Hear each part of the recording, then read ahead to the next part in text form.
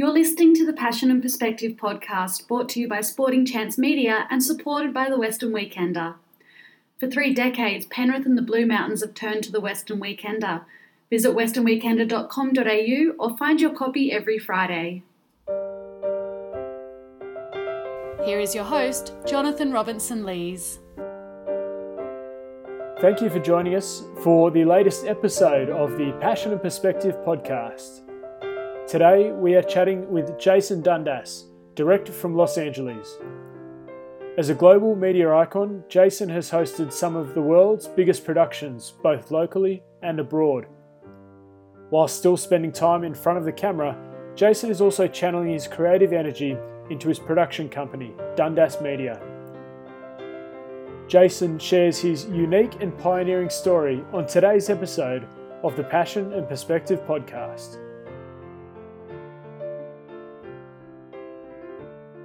Jason, welcome to the Passion and Perspective podcast. Oh, thanks for having me on. It's good to be here and good to meet you. Jason, you've spent nearly 2 decades on the global media scene with some of the biggest stars on the biggest shows and with some of the most influential people. And it's truly a journey from your bedroom to Hollywood. It's such a subjective industry. How do you go about measuring your success in your work? You know, it's a pretty loaded, high mileage question. I'll start by sort of taking you back on a small journey. So to enter the world of media and television and stuff like that, I won a contest. And the contest wasn't what's called a meritocracy. It wasn't the guy with the best skills. It was the person who a couple of people thought would be cool and do the job. And I came from zero experience, grew up in South Penrith off Smith Street, was at the University of Western Sydney, and I made an audition tape and sent it into MTV pretty much to get their attention as a graphic designer, which is what I was studying. I didn't really have a passion to sort of be in front of the camera. And it just turned out that the way I edited and cut it and told that story, having never done it before, caught the eye of someone and they gave me this job. So from day one, I was like, holy crap, you can kind of market yourself to get to where you want to be versus having gone to university and following that sort of corporate ladder, which I guess is what I was, growing up in Penrith. I'm exposed to kind of that way of thinking and that sort of career trajectory versus now living in Los Angeles. It's very like, if you can dream it, dude, you can make it. And if you believe it, then you got it. So from day one, it was an interesting wake up call. But then to answer your question specifically about the industry, is the further along you go, it gets to moments where, you might be going head to head for a TV show and they give it to somebody else because of some reason that to you can't actually be better at what you do. You can't be better positioned, but maybe that person has got, I don't know, a couple thousand more Instagram followers, or maybe they just got some press in the media. So at that point in my business, being on camera gets really tricky because it becomes a personality contest. And the idea of fame is whatever's popular and trending in that moment seems to like steal the job. So I'm sure we'll get to, more specifics in how I got to this sort of position or whatever. But there was a time about 5 years ago where I sort of said, well, gosh, if I'm just going to be this guy in front of the camera, I'm kind of leaving my future in the hands of a few people that are just going to select who they think has got it. Where if I can make my own stuff, then I'm kind of the captain of my own ship and I'm steering my own destiny. And so about 5 years ago, I switched gears and thought, well, I'll be a host, but I'm also going to make my own stuff. And that's when I created my business, Dundas Media, which produces content. And that's kind of for me when everything sort of changed and I sort of took control of my own sort of destiny. And how hard was that, Jason, in those years where you are trying to balance fame, publicity, scrutiny, but then you also have that internal satisfaction? Like, as you say, you're leaving your fate up to someone else. Was that a challenge for you in those years?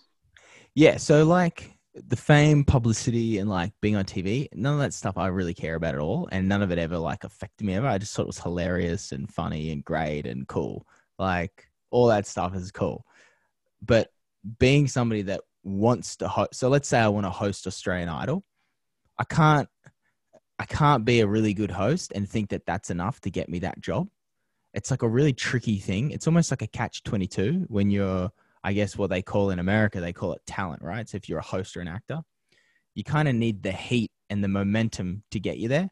So you have to have done some other show to catch the eye of this person, to do that show to catch the eye of that person. So it's this like never ending sort of riddle and puzzle of trying to piece it all together. And in Australia, my goal from day one, once I got on MTV, I was like, well, crap, I now want to host the biggest shows I possibly can in this country. And to me, the X Factor on Channel 7 kind of reached that point. And that was in 2016 after being on Getaway for 10 years. And hosting a bunch of stuff in the US. I got to host the X Factor on Channel 7. And that was like what I'd been dreaming of ever since I sort of started on MTV. I saw Ryan Seacrest host American Idol. I was like, holy crap, like this looks so cool. You know, you get to follow these musicians living out their dreams. You're the medium between them and the audience. You get to narrate this emotional like ups and downs of their story. You got a live studio audience, theatrics. It's like super cool. But that show like wasn't rating. And the network was starting to like lose faith in it. I think at episode 10, it's maybe like 20 episodes in the run. And so for me, it was like pretty disheartening to have worked my whole life to get to this point. And then that show's not really like working. And I didn't have the ability to do anything other than go out and host it because I'm not in control. It's not my show. I'm not the producer. And to me, at that point, this was about 5 years ago, I just thought, well, screw this. I'm going to make sure whatever I do next, I have the ability to pull the strings. And if it's not working, I can either eject or I can tweak it or I can change it. So that's when I started the business. That was kind of the moment, which actually provided a lot of clarity, actually. You talked about the ratings there and shows that are either doing really well or they are struggling. How do you go about separating your self-worth and identity from the output and the ratings? I guess like, okay, as a TV host, because it's like I'm a producer and then I'm a host, okay? So as a host, I hosted maybe 5 or 6 huge reality competition shows back to back. I think about 4 of them were in the US and then 2 of them were in Australia. So about 6. In Australia, there was one called The Big Adventure and there was The X Factor. Now, these are shows that are like millions of dollars worth of production and they're massive beasts. Every single show tanked. Like every show back to back for 4 years failed. I was like, what is actually going on? Like I'm watching all these other people get on a show because as a host, all you want to do is get on a show like The Bachelor and it sits there for 18 seasons and you make millions of bucks and it just continues to rock, you know? But for some reason, every bloody show I got on just like tanked. And I felt like the crew were great, formats were great. Like I felt good about what I did, but for some reason they just didn't connect with the audience. So it happens so often that I sort of started to not really worry about it too much and just assumed that it would happen. Yeah. So to answer your question directly, I didn't really give a crap in the end. That's fine. The fun, the enjoyment and the energy is key for you to bring that out, both through your work now, but also, you know, when you are in front of the camera. Sorry. How do you ensure that your personality shines through? Do you have certain preparations, certain triggers that kind of kick you into gear, or is it just you naturally? Like as a host, because again, like I'm a producer and a host, but as a host, and that's definitely wearing 2 hats. But as a host, I had no drama training. I did no theater school, nothing. I just entered a contest because I thought MTV was cool. So I was just a dude that thought the channel was cool and thought music was cool. So without knowing it, I just spoke what I thought in that moment and didn't really worry about it. And then, 20 years later, I kind of realized in my perspective, the key to being a great host is to being the best version of yourself without any inhibition, but also having the ability to because there's this sort of deer in headlights thing with people who are hosts where so if I'm talking to you now, like I'm stopping and I'm thinking and I'm scratching my head and I'm trying to gather my thoughts. Sometimes when people get in front of a camera, they just turn into this sort of robotic version of themselves that just delivers the information and they lose all the nuance and subtext. But in my opinion, a great host is somebody who has the ability to just really be as authentic as possible and allow the highs and lows to affect them, allow themselves to think on their feet and on their toes, but understand that when you're on camera, you have to deliver a certain level that is going to keep people interested. So it's a delicate dance between being the most true version of yourself and then also having, energy. But to me, like, I have that energy as a human. So I just like be myself and just stand there. It bloody works great. I mean, I landed on my feet so hard. Like it works pretty well. Jason, you grew up in South Penrith, as you alluded Yeah. to. What was your upbringing like?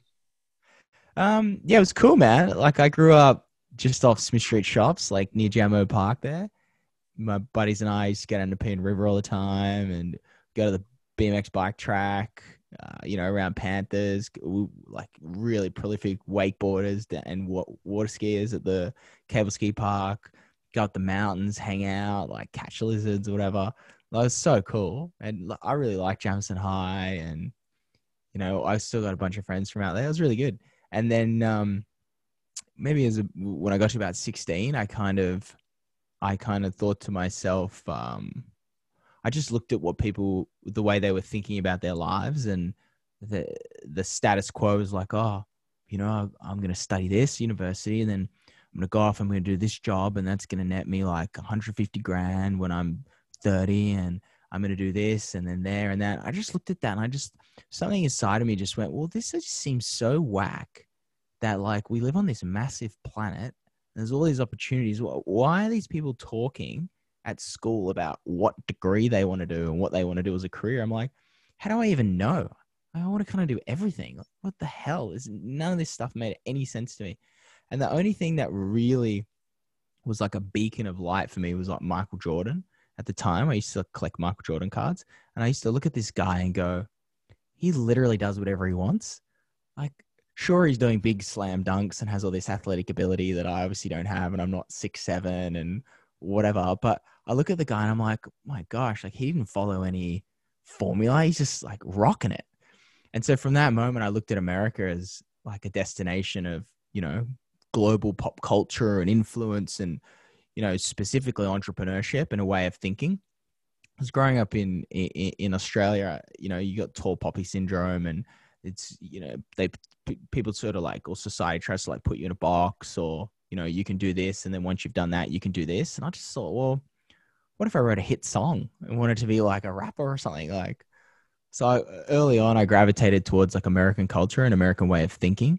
And so I kind of, in my mind at about 18, just sort of separated myself and actually used MTV as a bit of a guiding light to develop a way of thinking around like my life or what I wanted to do. Within your network of family and friends, who had the biggest influence on your upbringing? I think there's a bloke called, so me and my buddies in Penrith, we'd go out to the city or whatever when we turn 18. And then after I got a job on MTV early on, I met a bloke at a fashion show called Tom Waterhouse, who's a bookmaker in Australia, or famous bookmaker. And he and I became best mates.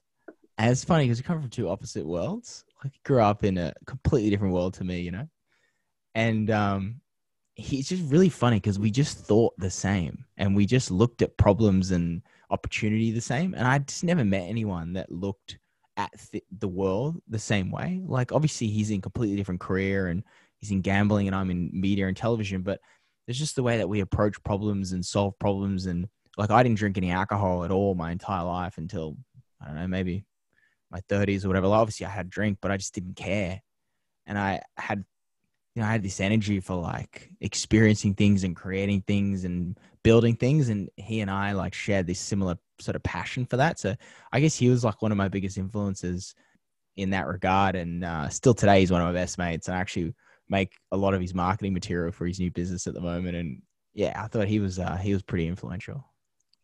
Your time at high school, you attended Jamison High. What was the role of education for you through your teenage years? Yeah, I thought it was a bit of a disaster, as a whole. I just thought like I was horrible at English. I was horrible at math. Computers were really cool, but just feel like I didn't really learn that much, and art was good, but every time I tried to do what I wanted, I'd just bloody get in trouble, and I'd always get in trouble for talking, and I just never really I hit puberty really late, so I didn't really understand what I was supposed to do, and the whole school system didn't really make any sense to me. I had a lot of great friends and I had a good time, and, went to a lot of parties and had good at sport and whatever, and all that was fine, and the teachers were really good, and the school was fine, but it didn't really make sense to me. But then when I went to university, Western Sydney, and did a Bachelor of Design Visual Communication. To me, that's when education really made sense, because I was in a class of like-minded people, and that's when I could really learn and use, the way that other people see the same problem to actually develop a skill set and actually become better at what I do. Where when I'm at school, I'm in this classroom of all these diverse people, and my interests and passions aren't aligned with any of them. So it's just the weirdest thing. But at university, it really sort of kicked in for me. And I was like, oh my gosh, okay, this actually makes sense right now. And that's sort of where I, ended up creating this MTV tape that got me a job to be a host on MTV. And funnily enough, in my last year of university, the lecturer gave me 49.5 in one of the subjects. And I said, mate, you just failed me. What are you doing? By half a mark. I have to do this bloody subject again next year. You're an arsehole. Just give it to me.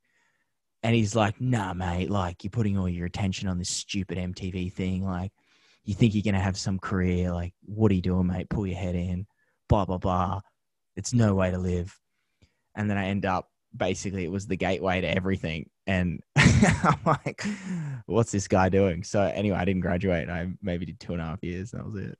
Do you take those kind of things personally as motivation? If someone talks down to you or picks apart your work, does that fire you up? Yeah, early on, growing up in Penrith, you have a chip on your shoulder for sure. And that was definitely the fuel. That was well, screw you, I'm going to show you.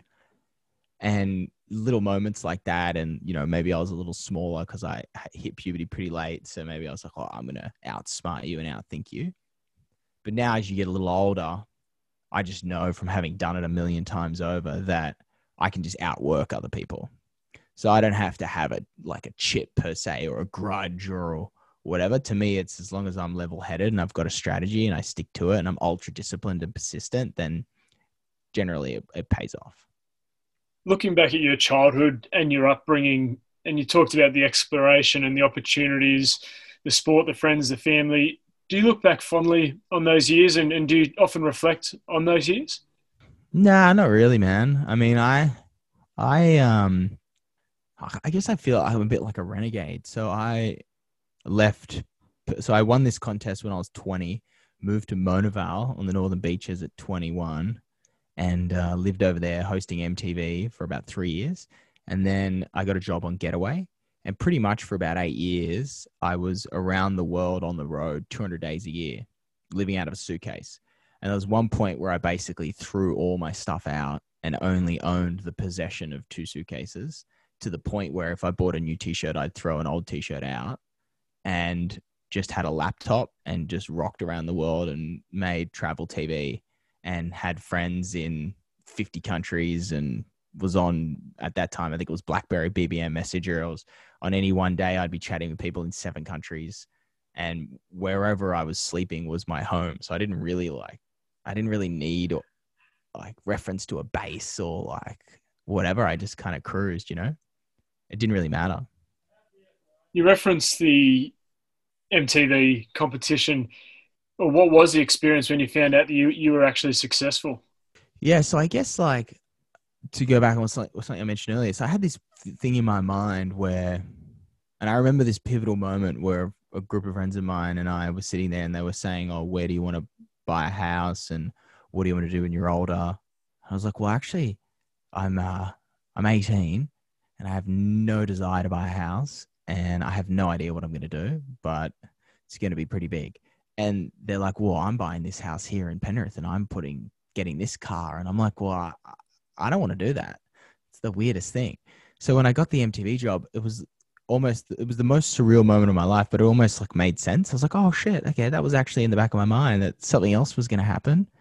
It just kind of reinforced this inkling of thought that I had in the back of my mind. that, oh crap, okay, I get it. That's why I was thinking like that, because there are these opportunities that aren't obvious and aren't, a clear path. You actually have to create it. That first show, when you finished it, your first time in front of the camera, did you think it was a success? Did you walk away saying, that was great? No, I was actually really bad. Well, I'd never been on camera before, never done drama school. And growing up in Penrith as a young kid, never having to have done any public speaking or, I wasn't highly educated. Like, I was passionate about stuff, but so I had a pretty limited vocabulary. I wasn't very articulate. I didn't really understand nuance. I didn't know how to hit beats in sentences. Obviously, I didn't know how to read an auto cue. I don't know how to structure an interview to make it conversational and flow.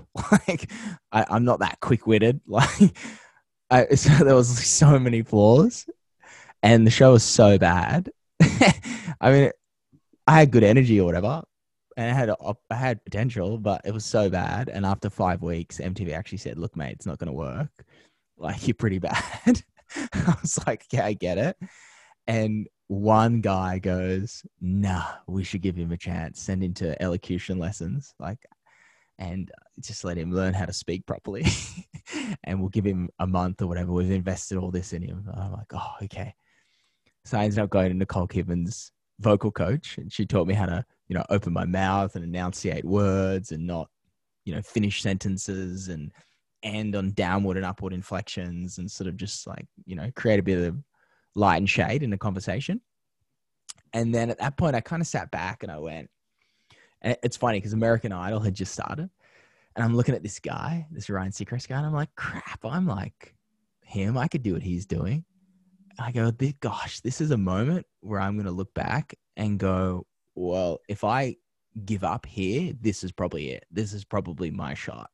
So I'm going to do everything I can. So I actually went and watched unlimited repeats of American Idol, and I copied every single idiosyncrasy and every mannerism and every hand gesture and every way of talking that Ryan Seacrest did, to the point where he held his microphone with his fingers, to how he held his cards, to how he interacted on and off with guests. I copied the whole thing and then created my own version of it. And that was the point where it went from being this kid that won this contest to being, oh crap, this guy's actually pretty bloody good at his job.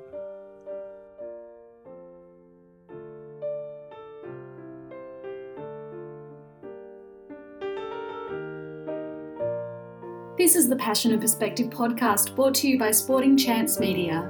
For 3 decades, Penrith and the surrounding community has turned to the Western Weekender. Whether it's the Weekender's highly revered print edition or its up-to-date news offerings through its digital presence, the Weekender truly is the heartbeat of Penrith. Visit westernweekender.com.au or find your copy every Friday.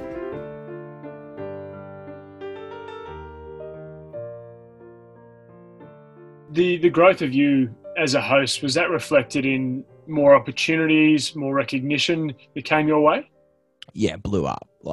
So the hardest thing when you're on camera as an actor or a host is getting a break.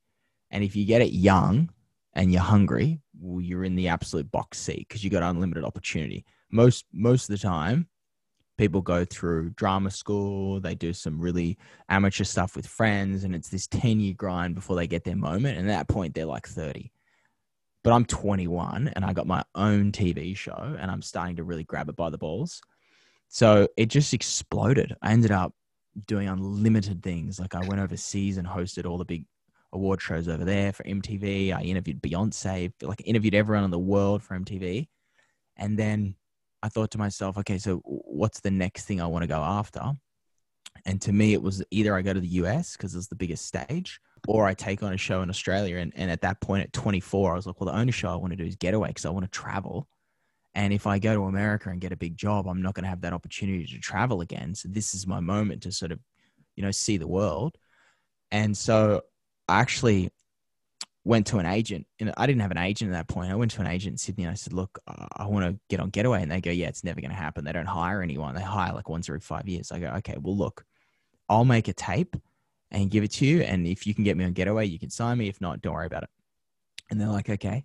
So at the time I was hosting a series on the World Surfing Tour with MTV and Billabong. And so we were in Tahiti. So I basically created a segment for that show, which was a getaway segment, and just produced it with the producer. And it, it went to air for an MTV show, but it looked like a getaway show. So I gave that to the agent. She sent it in. She's like, holy crap, they want to see you next week. I was like, no way. So I end up going in, and I'm sitting in this meeting, and I've got, ripped up jeans. I'm wearing like fuchsia pink Havaiana thongs, and like some kind of ripped t-shirt with some surfy haircut. I'm just like MTV punk. And I'm sitting at MTV, the old Channel 9 offices on level 3. It's like pretty bougie. It's where all the executives are. And on this level going, what the hell am I doing up here? I'm 23 years old. And Eddie Maguire comes in, and I'm like, oh, because it's so famous, back then. I'm like, oh my gosh. He comes in the room and he's like, hey mate. I go, hi. And he's like, so you want the job? I go, at this point I haven't spoken to anyone. And I'm like, sure. And he goes, okay, only one question. Who do you barrack for? And I go, what? And he's like, who do you barrack for? And I like, to be honest, I'm so un-Australian. Like, my dad is a cricket statistician. He's written hundreds of books on cricket and all this stuff. So I like cricket. I actually don't like football that much. I go, oh man, I don't know. I don't really like that much football, but I guess the Sydney Swans. And I had no idea he's like some big guy in some huge Melbourne team. And he goes, oh, that's bloody no good. I'll have to change that. But you start on Monday, okay? Don't F it up. I go, okay. And then he walks out of the room. And that was it. And my agent's looking at me just white, going, I think you got the job. I'm like, oh my gosh. So then that afternoon, they send me the first assignment or whatever. And they're like, you're going up to Byron Bay to film a surfing trip. Bring some of your mates. I'm like, oh my God. And my world just changed. And that sort of started an 8-year journey where I was pretty much, I actually think it was about 5 years I was full time. And, we went to 100+ countries and all business class and did everything you could ever imagine, from, the Rio Carnival in Brazil to the pyramids, to hiking the Chinese Great Wall, to running with Komodo dragons in Indonesia, to hiking the Himalayas and looking at Everest. Like, everything you could ever imagine, I did it twice. And I actually still work for Getaway, and I still produce and I still host, and it's been 16 years. It's pretty bloody good. It's an incredible journey just to hear that then, Jason. And at the age of 23, did you have a sense that you've made it? And I'll use inverted commas there. Did you think that you'd hit your pinnacle at that point? No, because I kind of like saw Australia as a great sort of opportunity to develop a skill set, but my mind was always on the biggest stage in the world, and that was the US. So when I got on that show, I said to myself, okay, well, I'm going to give this 100% of my energy, and I'm not going to be distracted. And because I was so late into puberty, I was like, well, when I actually am fully a man, I'm going to then make the trip to the US and try to take my moment. But to me, I had to wait till at least 28 years old. And then at that point on Getaway, I've been on it, I think 5 years. I was like, okay, I think this is my moment to really take on the world's biggest stage. And that's when I cut a deal with Channel 9 where they allowed me to sort of only work, I think 40 days a year, but I could live anywhere in the world. So I moved to Los Angeles and lived in Los Angeles while working 40 days a year on Getaway, which allowed me to pay for my career. Allowed me to pay for my life living in LA. And I gave myself about a year over there before I had to find another job. And I mean, I'll throw a little tangent in the mix. This is a little disruptor in the narrative. I just thought, like, at 28, this is pretty funny actually. I thought, like, at 28, what I should do is come to the US and be a host and just continue on what I've been doing. But I sat back and I spoke to some of my friends and I was like, well, I actually am only 28 and I have enough cash in the bank to not work for a year. Maybe I'll try to be a movie star. I was like, maybe I'll just give it a crack. Like, what do I got to lose? So I came over here and I'd never acted. And I went to New York for 8 weeks and studied full-time at one of the best theater schools in the world. I just went head first into it. And it was like super weird and everything you could ever imagine, like totally like Meryl Streep, Marlon Brando kind of bloody acting. And I'm like, what am I doing?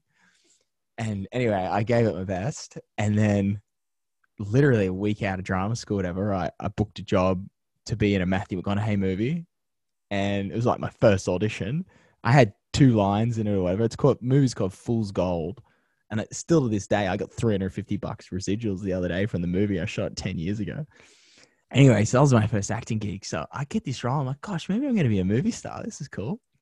So I went to LA and I said to myself, okay, you got 12 months, do nothing else other than your 40 days on Getaway, and you're going to audition unlimited, and you go to acting school. And if you can pay for your lifestyle after a year, you'll just keep acting until you run out of money, and then you'll pivot back to hosting. And so during that year, I auditioned for everything you could ever imagine, got really close to the role of Captain America, auditioned for so many things, had a huge agent, all sorts of stuff, shot one movie that I didn't even get paid for. I just said, don't even pay me. It was like an indie skateboard Christian film where I played a rebel skateboarder in Venice Beach. Other than that, I didn't book a single role. And like, I didn't even get a call back. Like, I might have auditioned like 300 times. And I'm like, what am I doing? So I tried everything under the sun, but it didn't work. So I had $5,000 left. Like, I got pretty low. Maybe I had like a week left or whatever, a month left on my Channel 9 deal. And I was basically tapped out. I was like, holy crap. Like, this is the moment. I've either got to go home here or I got to do something. So I said, okay, well, I gave it the year. Didn't work. Now pivot back to what you know and what worked for you as a host. So I basically got a new agent. I said, hey, I told him I hadn't been acting. I said, I just arrived. I said, I just arrived in LA. I'm a host. Been hosting all these shows. Didn't tell him about the little side dream, you know?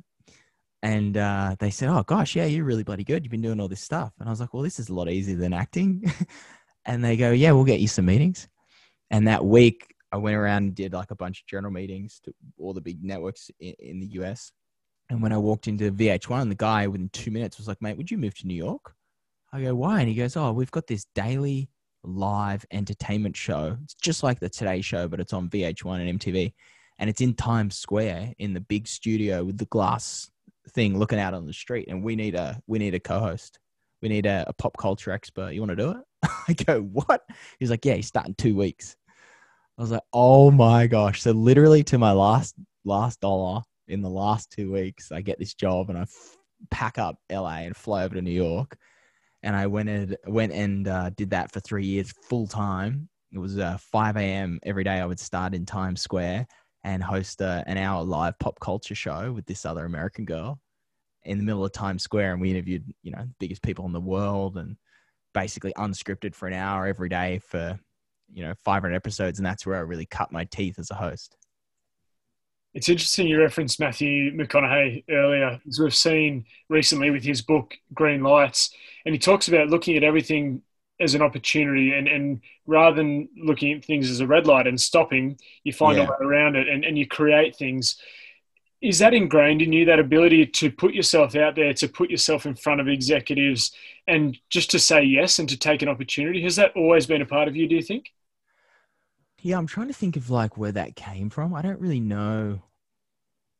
I guess like my parents were like, my dad is an entrepreneur. He had a pretty entry level sort of night shift job, and then he was really passionate about cricket to the point where he would score as a hobby cricket games on score sheets, and then he would type it into a database and just accumulate information and data and statistics.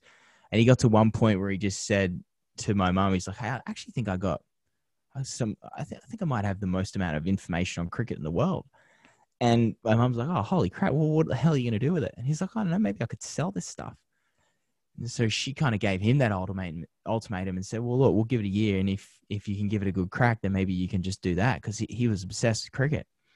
And so he created his little office in the back of our house. And lo and behold, he's 35 years, he had this incredible career where he provided cricket statistics to Channel 9, he still does, I'm pretty sure, and all the papers through Australia, through India, Pakistan, London. He wrote a bunch of cricket books. He's, still to this day, I think right now he's down in Canberra scoring or ground announcing some game and just basically turned his passion into a career and was bloody good at it. I think maybe I was influenced by that. Just the fact that, well, if you're into it, you can do it.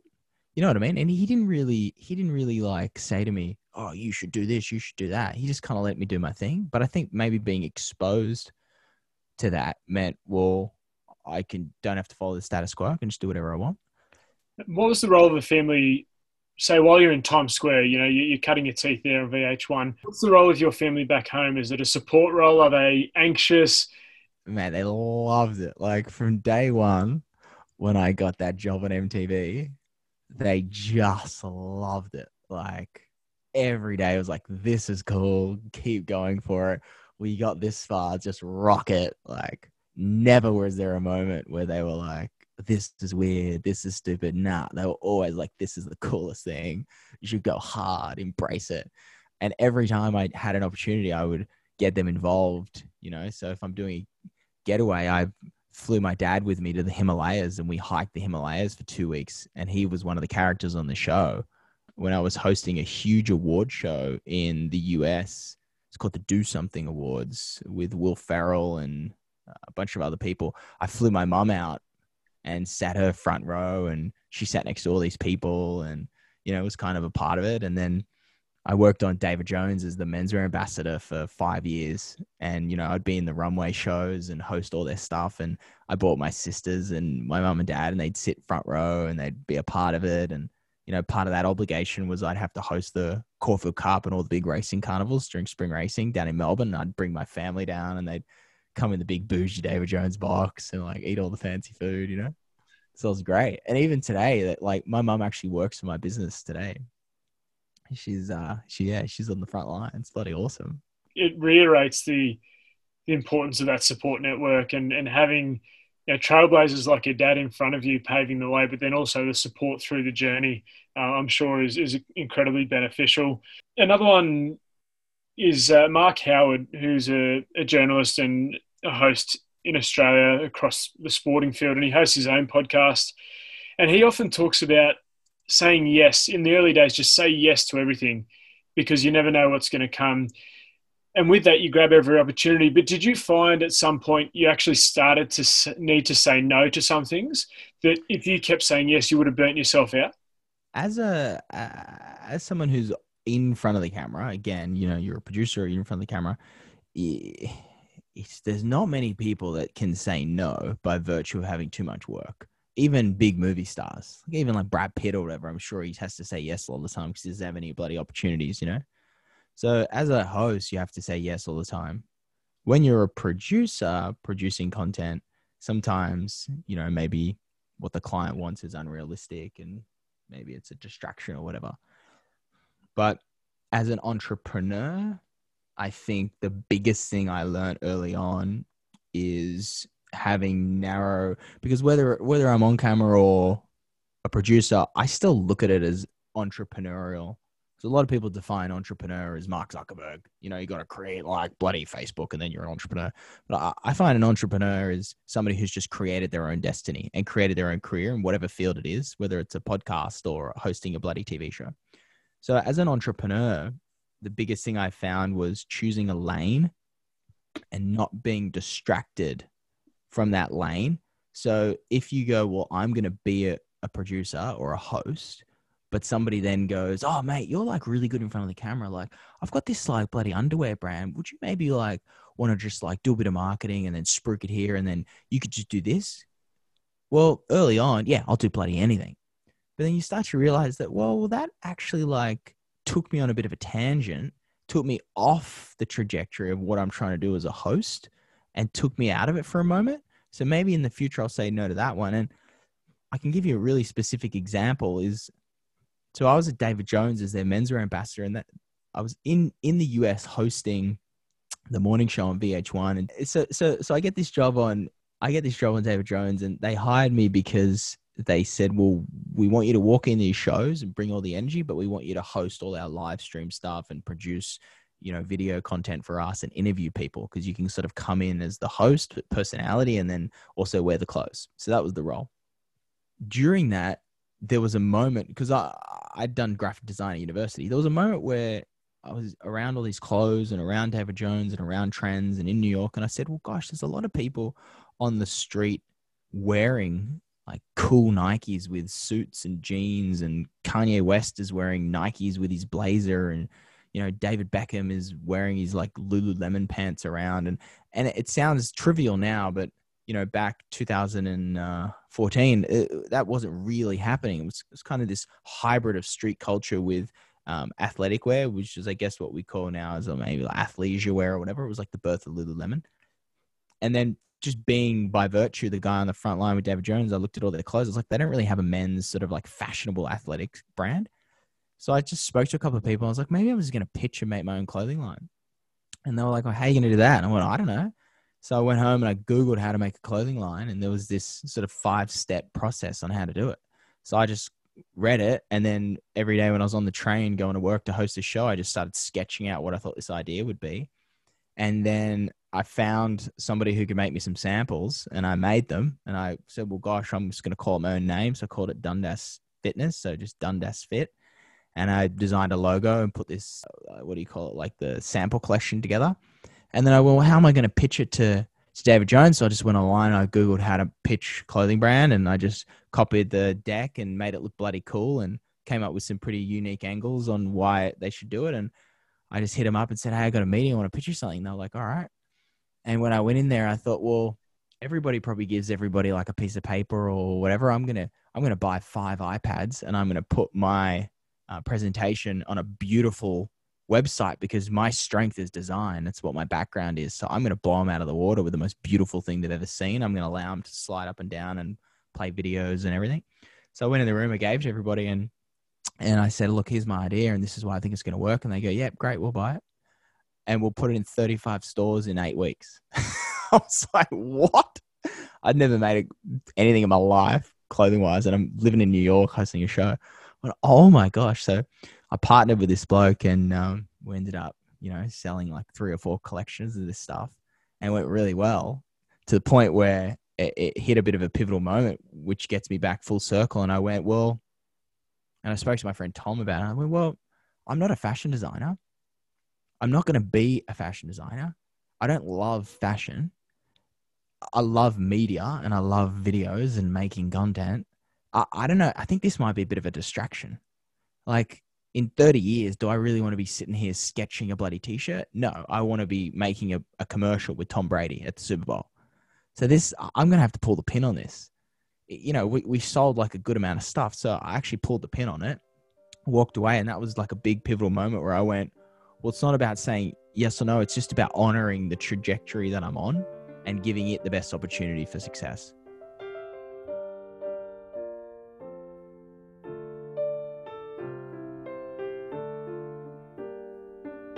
This is the Passion and Perspective podcast, brought to you by Sporting Chance Media. For 3 decades, Penrith and the surrounding community has turned to the Western Weekender. Whether it's the Weekender's highly revered print edition or its up-to-date news offerings through its digital presence, the Weekender truly is the heartbeat of Penrith. Visit westernweekender.com.au or find your copy every Friday.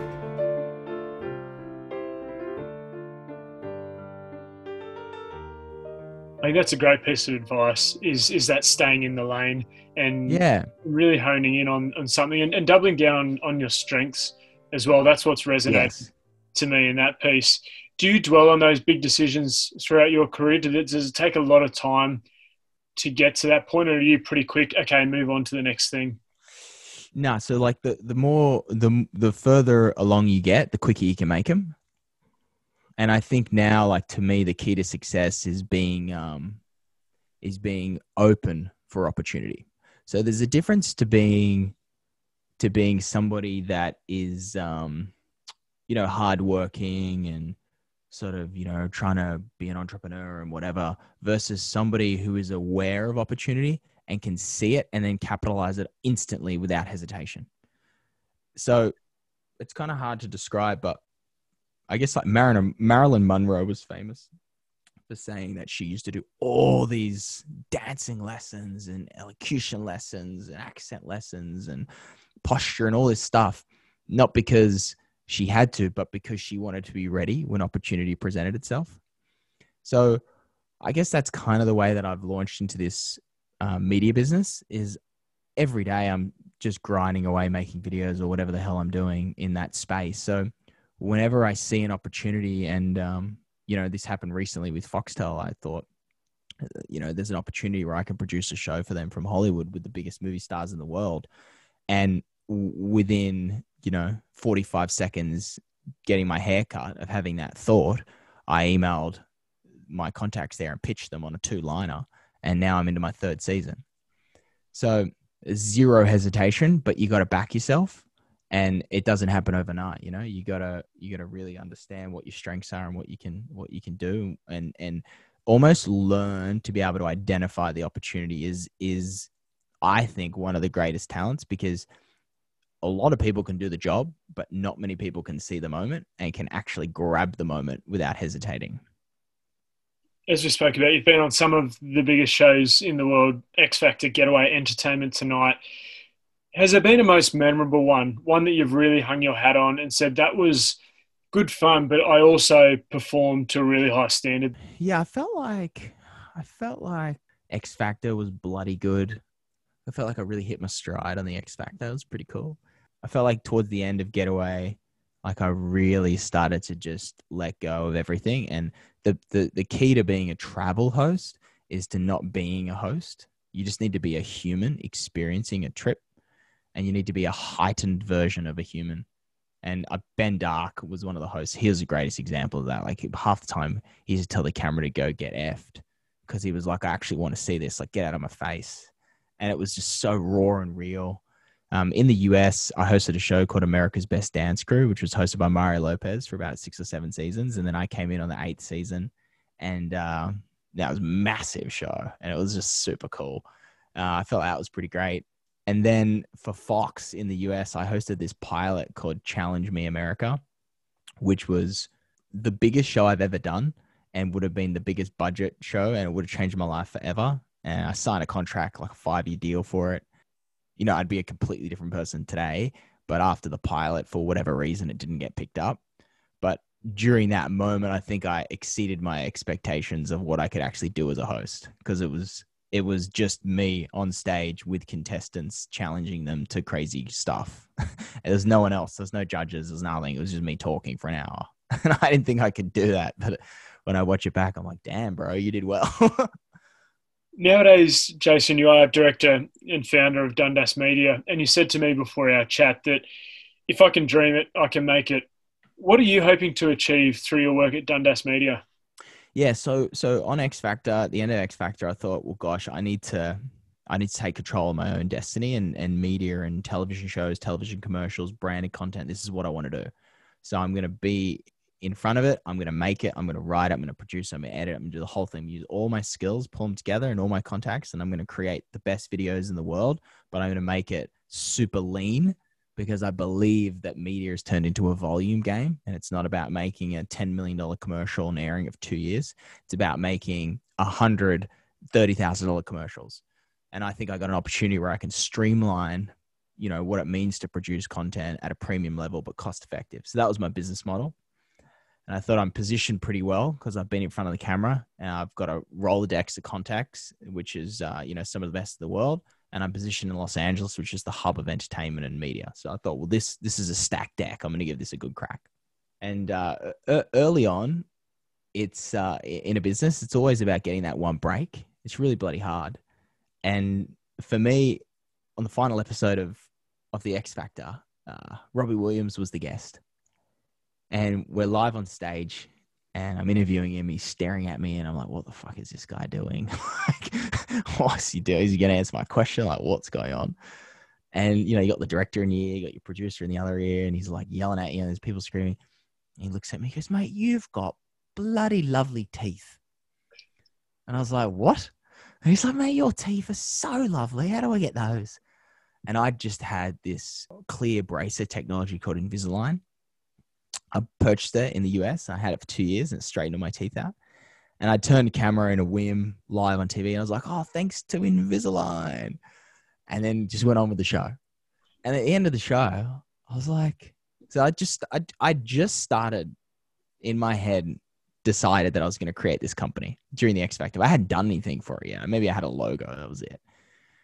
And I thought, I just mentioned this brand on stage to, 1.5 million Australians. I actually had the treatment and I paid for it. And it was then solidified and recognized by an international pop star. I actually think I got a pretty good shot at being the face of this brand. And not only that, I actually think I could probably produce their commercial and that could launch my business. So I went online that night. I clipped the little 10-second grab of Robbie saying it and me mentioning the brand.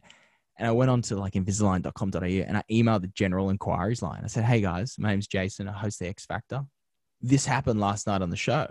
It just randomly happened. Here's the clip. I actually paid for your treatment. It cost me a crap load of money. It wasn't cheap, but I'm really happy with the results. And I actually think I can produce you some great commercials and I can be in them. I've got this company and I make all these videos.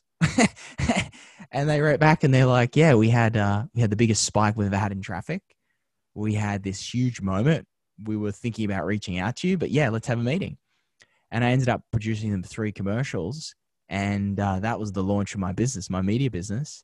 I ended up having a 2-3 year relationship with them and produced a whole lot of stuff for them. And that was the birth of the company. It's another incredible moment to experience, Jason. When you look at your day-to-day work, what's the balance between taking your inspiration and creativity, but then balancing the brief from the client and then wanting to get their messages across? So right now, as a business, we're operational in 45 countries around the world. We have a network of about 500 videographers, so we can shoot in any of those countries at any time. We shoot television commercials. We produce, lots of episodes of Getaway and stories for Getaway. We produce a bi-weekly entertainment show for Foxtel. So we're producing TV shows, TV commercials, and then a lot of what's called branded content for some of the biggest platforms and brands in the world, like GQ, Vogue, Bon Appetit, Condé Nast Traveler, all these clients. And at the end of the day, I think a lot of people can replicate what I do. There's no IP, a lot of people can make a video that looks the same. They can use the same camera. They can write probably a better story, or they can grade it better, or get a better actor, or whatever they're going to do. So I just think to myself, well, what are my strengths and what can I do here? And my strengths are I can use my skill set to streamline the production and cut the budget. So out of the gate, I can offer you a better product, or if not a comparable product, but at a cheaper price.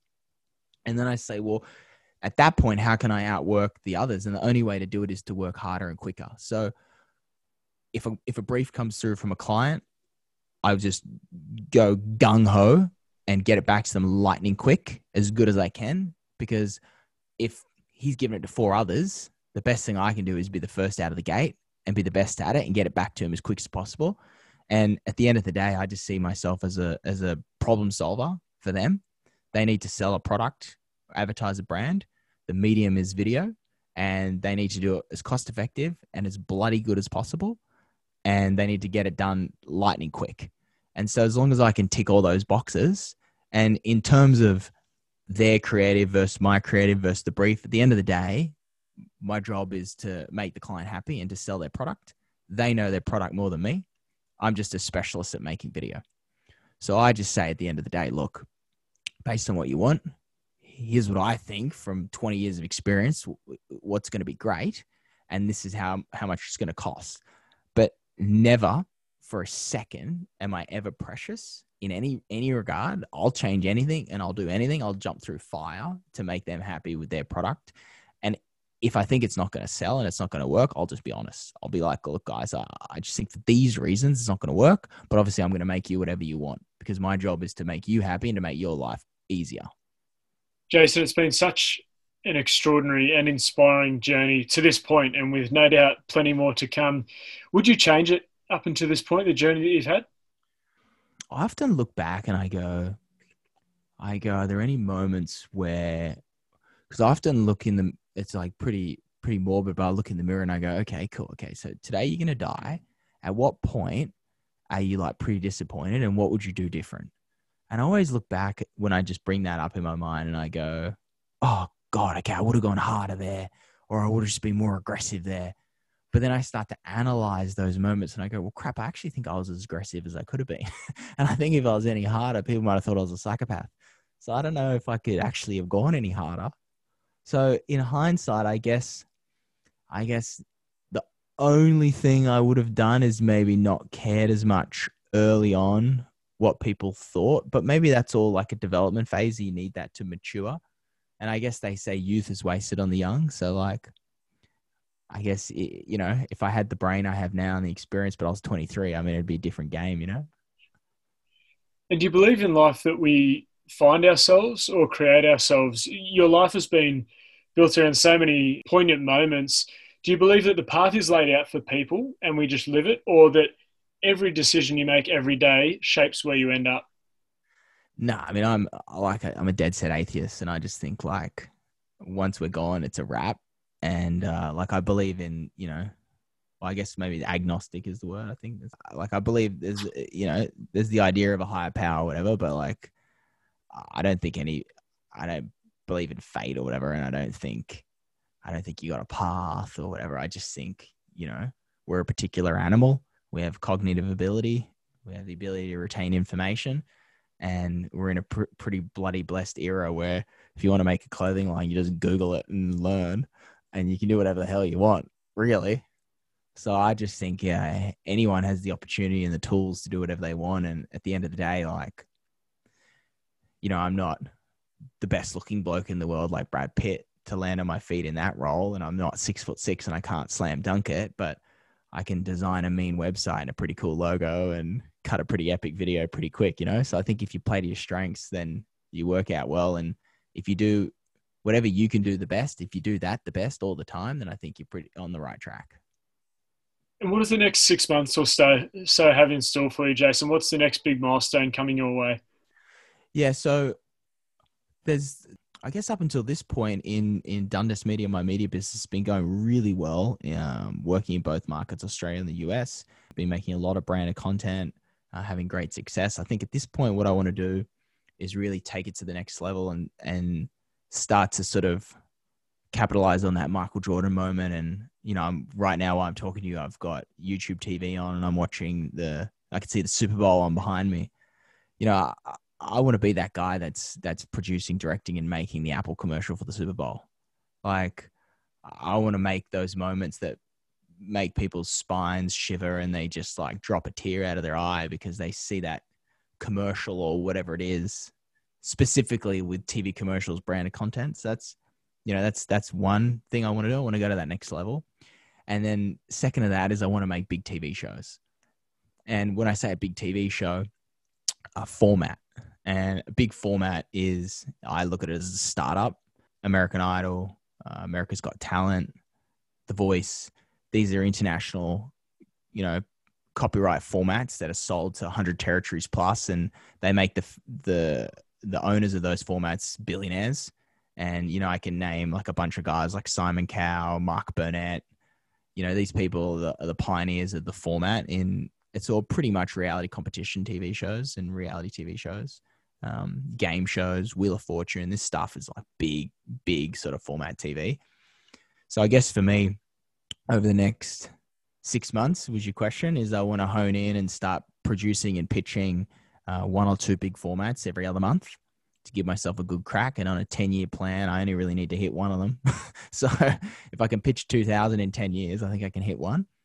And then I really want to start to elevate the body of work and really crack some ultra high level commercials and, you know, really out of the box stuff. And then I think that's kind of where I want to head next. What's the best way for people to check out your work? Oh yeah, you can just go on Dundas, which is DUNDAS, dundasmedia.com. Jason, thank you so much for an inspiring and insightful conversation. Wishing you all the best. Yeah, mate, no worries. Good times and enjoy Penrith.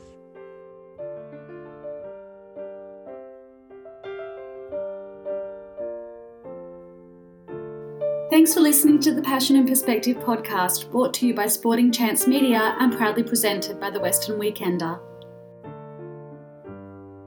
For more unique and inspiring stories from the Blue Mountains and Penrith region, check out other episodes of the Passion and Perspective podcast. You can also listen to the latest series from Sporting Chance Media, Adventure Shorts, where we chat with local guests from the world of the great outdoors and hear some of their most memorable adventures. Search for Adventure Shorts on Spotify or wherever you get your podcast.